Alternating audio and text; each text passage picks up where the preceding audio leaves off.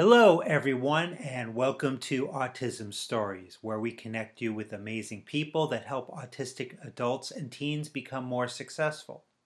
I'm your host, Doug Bletcher, the founder of Autism Personal Coach. One of the most important things you can do when coaching someone is to listen to them. When you listen to autistic people, you learn their struggles to be seen, heard, accommodated, and accepted. On this episode of Autism Stories, we talk with Tacy Traverso about the need for more dialogue between the autistic and non-autistic world to change that. We hope you enjoy today's conversation. Tacy, thanks so much for joining us today. Hey, thanks, Doug, for having me. Now, I just wanted to start out by learning, where does your story in the autistic community begin? Well, my second wife and I struggled quite a bit in our marriage. And at some point, 5 years into the marriage of 7 years total, I felt that something was different about her that I couldn't quite place. And then I started to do research and I discovered that it was possible she was on the spectrum. So I encouraged her to seek a diagnosis or maybe look into that. Part of her autistic experience is that if it's not medically stated, then it's not true. So she kind of ignored me for a while, but eventually she did. And she saw a psychiatrist who diagnosed her. And then she got a full battery of tests that showed her, she's face blind and she's got this, and that's just all of the strengths and weaknesses of her experience. So with that in mind, I went to a therapist myself locally who specialized in autism on purpose, because I wanted help learning how to be a better partner for her. Probably 2 months into sessions, he looked at me and kind of cocked his head to the side and said, "Tacy, you do realize that you're autistic too." And I cried the whole way home. So I then spent many sessions challenging him. Hey, prove it, prove it, prove it, prove it. Why did you say that? What does that mean? Prove it, show me, prove it. Like any typical autistic person might do. Eventually I accepted it, and then I sought diagnosis from another psychologist just to verify, and he also concurred.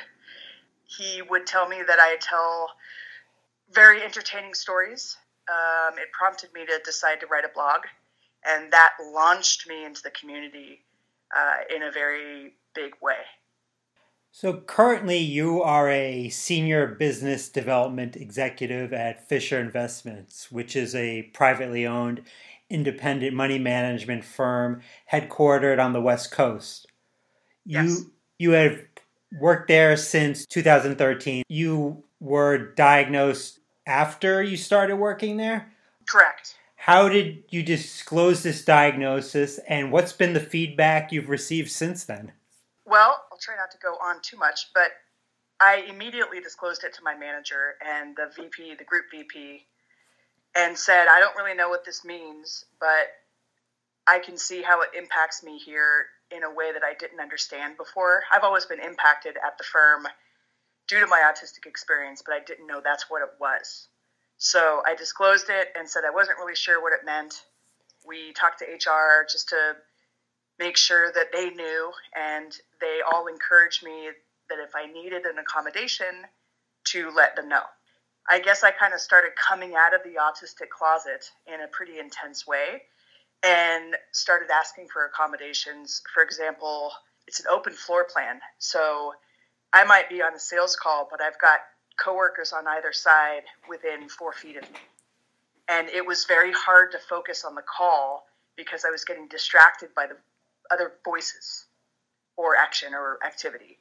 So they found and ordered me a special headset that's noise canceling so that when I'm on a call, I don't hear the others. And my boss always runs the seating plan by me first when he wants to change seats. He has started putting me at the ends of the aisle, so I only have one person next to me. And he carefully thinks about who's going to be around me.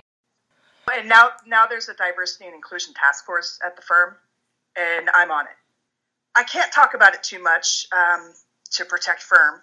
Sure. But I'm the only neurodiverse person so far identified on the group, and it's been very positive. Everybody at the firm has been very appreciative about how open I am and the advocacy work I do, because I connect with all my coworkers on LinkedIn if I can find them. So I've had people come up to me and show appreciation for my work, and I don't even know who they are, but apparently they're following me on LinkedIn. So it's been very positive. I read where you said whether personally or professionally, anytime that you talk about your autism and what accommodation you need, that's a golden moment for you. One Yes. place you talk about being autistic is on your wonderful blog, The Autistic Wolf. What has been the impact of your blog personally and professionally? Well, I don't put as much energy into my blog as I do my Facebook page, because it kind of flipped on its head.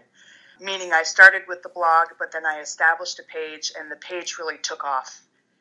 People wanted more activity there than the, every now and then blog on the website. But what it has done is given me an outlet and a way to express myself and talk through my own experience. I am alexithymic, so that means I can't process feelings very well inside my mind because I'm a visual thinker. Being able to write about them and then seeing the words helps me figure myself out. It's like I don't totally understand myself until I write a blog about something. So professionally, there was some concern about the way I swear in some of my videos or in my blogs, but the firm has been very supportive of that's fine. As long as you're not disclosing private things about the firm, it's fine. We love you. What you're doing is great. So I haven't had to change my image on LinkedIn to distance myself from my work, because they're very supportive of what I'm doing on the blog and Facebook. Now you talk about golden moments. Does the color gold mean anything especially significant to you? Yes. It's not just the color, it's the material. So if you look at a periodic table, the symbol for gold is AU. Someone, I believe in Europe or Australia, has a Facebook page that encourages autistic people to put the AU at the end of their name. And they have a little list of why. By doing this, I'm agreeing that we are important and we are this and we are that. And I really resonated with that because it's such a perfect metaphor. Gold is valuable. It's malleable, meaning the mask. We get squished sometimes, which gold is very soft and pliable. It's, as I said, it's very valuable. So there's things that autistic people bring to the world that wouldn't be there without us. So we're valuable in that sense. We have been mined for the way that we think, as you would mine gold out of a mountain. And I think it puts us in a place of pride for who we are, to say that we are gold. We are a golden piece of this society, and we matter, and we should be respected as such. And what would be some examples of golden moments for autistic people? I would say that anytime you are interacting with a non-autistic person and they are either expressing gratitude for the gold, I'm going to stick with that metaphor, that you provide to them or their world, it's a golden moment. They're acknowledging that you matter and that you're valuable. Also, anytime an autistic person is communicating with a non-autistic person and saying, hey, I am this, and here's what I need to be free in that. Are you willing to accommodate me? That is an opportunity for a golden moment, in the sense that the gold is coming from the diplomacy between the autistic and the non-autistic world. It's like a little light shines when they're having that exchange. Now, not only do you want people to individually have golden moments, but to collectively as well for autistic and neurodiverse people with the day, Our Golden Moment. Can you tell our listeners about that day and what is especially significant about it? Yes. When pondering and learning about the autistic movement for freedom, which is in place and in progress, I reflected and found myself reflecting often on my own experience in the gay community, because the experiences are very parallel. So I came out as gay when I was 17 to the entire faculty at my Catholic high school. And it was a very powerful experience, not just for me, but it enabled a conversation to start happening at the school for others who maybe wouldn't have been so apt to come out like that. In reflecting and bringing that back to the autistic community, everything I've learned is that we have some dates here and there throughout the year, and there's different leaders pushing different ideas, and that's great, but there hasn't been a solidarity or unification. But the challenge is we can't go into the streets and do a march like Black Lives Matter movement or the Gay Pride Parade because we're autistic. So being in a crowd, in public, with all that stuff is too much for us. So the concept behind our golden moment is to take a date, pick it, and I intentionally picked April 1st on purpose, and unify virtually the voice of autistic people and neurodivergent people to come out and to say, this is what I am, and I would like you to make space for me. And if we do it collectively, it can be very loud and powerful. And when will our golden moment be taking place? April Fool's Day 2020 will be the first one. When you say the first one, is the plan to that be the first of many? There is a repetitive day for coming out as gay. This is my hope. My hope is that this date gets adopted by our community as being the repetitive global day that people come out about autism, being autistic, and also being some other form of neurodiverse. I often think about the cost of action, but also the cost of inaction. So what would you say is at stake for autistic and neurodiverse people if they don't come together on a day like this? Such a hard question, Doug. I say that because there are so many autistic people that are terrified of coming out. Mm-hmm. And you can't force anyone to do that. Again, go back to the gay analogy. You can't make someone come out as gay. And in the late 90s, it was a very different environment, and there was still murder happening to people who were gay. And that still happens today, but it was worse then. So if people are brave enough to do it, great. The cost of inaction is a smaller voice. But if you think about how powerful it would be if every autistically identified person took to the social media airwaves on that date, we would be creating a newsworthy, powerful statement to a world that hasn't made room for us because they don't think there's enough of us to care. A day like this makes me think about why awareness is so important, because without it, there can be no communication. And without communication, it's very difficult to make things better. How much of a focus is this day in bringing about communication between neurodiverse and neurotypical people? Well, the primary function is to, quite frankly, be disruptive and force a conversation about why autistic people picked or are coming out or are being disruptive on a day that much of the neurotypical world loves, April Fool's Day. But it's such a perfect day to force that conversation because if you look back to the Middle Ages when the April Fool's Day thing even started, it was intended to make fun of the most gullible people, the fools of the village, so to speak, which is so perfect for what we are in the sense that I hate that day. I hate that day because I'm authentic and I don't understand practical jokes and I read everything as true and I am literal. So that day is very uncomfortable for me. If autistic people come out on that day, they are forcing a conversation with non-autistics as to how uncomfortable that day is. And now that's started a conversation that can branch off into lots of different places. I love the word that you used earlier, disruptive, because if you look back at civil rights history, it's always been disruptive moments and actions that have led to change. Exactly. Now, how can people get involved or learn more about our golden moment? unfortunately, my website went down, so I'm trying to build it up again. And if anyone wants to volunteer to help me, I'll take it. So I would say to go to the website, but it's a work in progress. It's ourgoldenmoment.com. Right now, there is a Facebook page with an event on it.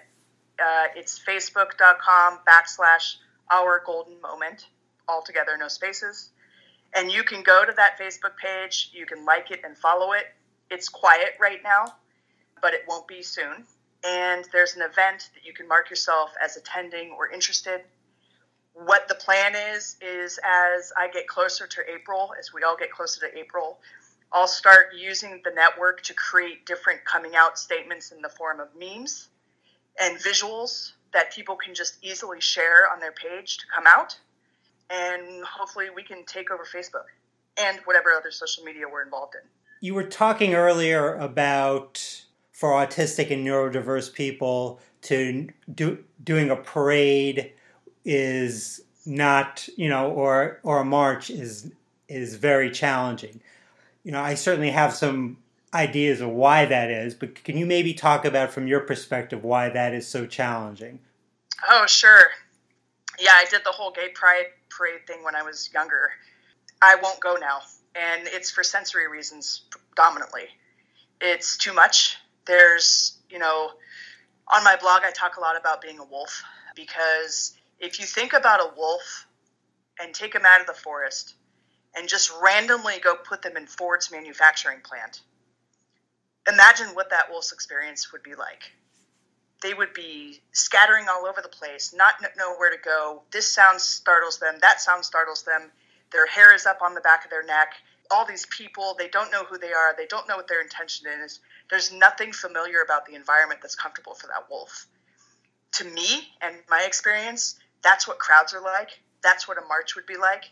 Too many smells, too many sounds, too much light, too many people in my space, unpredictability. I don't know if someone's going to get rowdy. What do I do if they do? It's just way too much. But sitting in my living room on my computer is an environment that I can handle. Well, Tacy, normally I would thank you for the conversation and thank you for the opportunity to learn from you. But today I'm going to instead say thanks for the gold. Hey, I love that. You're welcome, Doug. I hope it's okay that I share this podcast to the world. That's, my little world, whatever. And if anything else comes up that you have questions about, I'm here to help. Thank you for listening to today's episode, and thanks to Tacy so much for the conversation. It was once said that to measure the success of our society, we should examine how well those with different abilities are integrated as full and valued members. Our golden moment is an important step in that direction, and that is why Autism Personal Coach is a proud supporter, and we would urge other organizations whose mission it is to truly provide support autistic people to do the same. Modern life can be challenging for anyone. When you're autistic, the world isn't designed with your unique traits in mind, and everyday demands can feel insurmountable. At Autism Personal Coach, we celebrate neurodiversity by empowering adults and teens to be the best version of their authentic selves. The people we serve are the real experts. We're here to help their goals become a reality. To get an autism coach for a loved one or yourself, you can email doug.bletcher@autismpersonalcoach.com or call or text 216-336-5889 and request a coach today.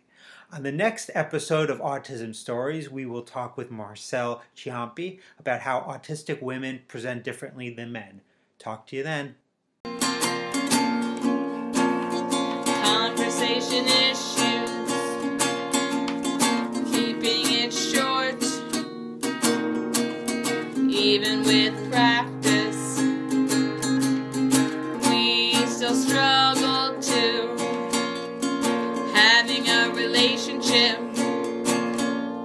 with someone we like, talking to people doesn't last that long, going on outings, sometimes alone,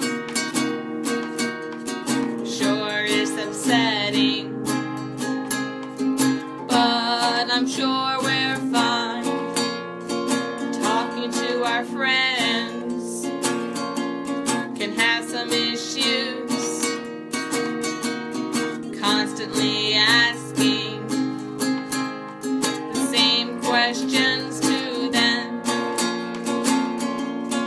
Who am I? I'm a human too. I'm just like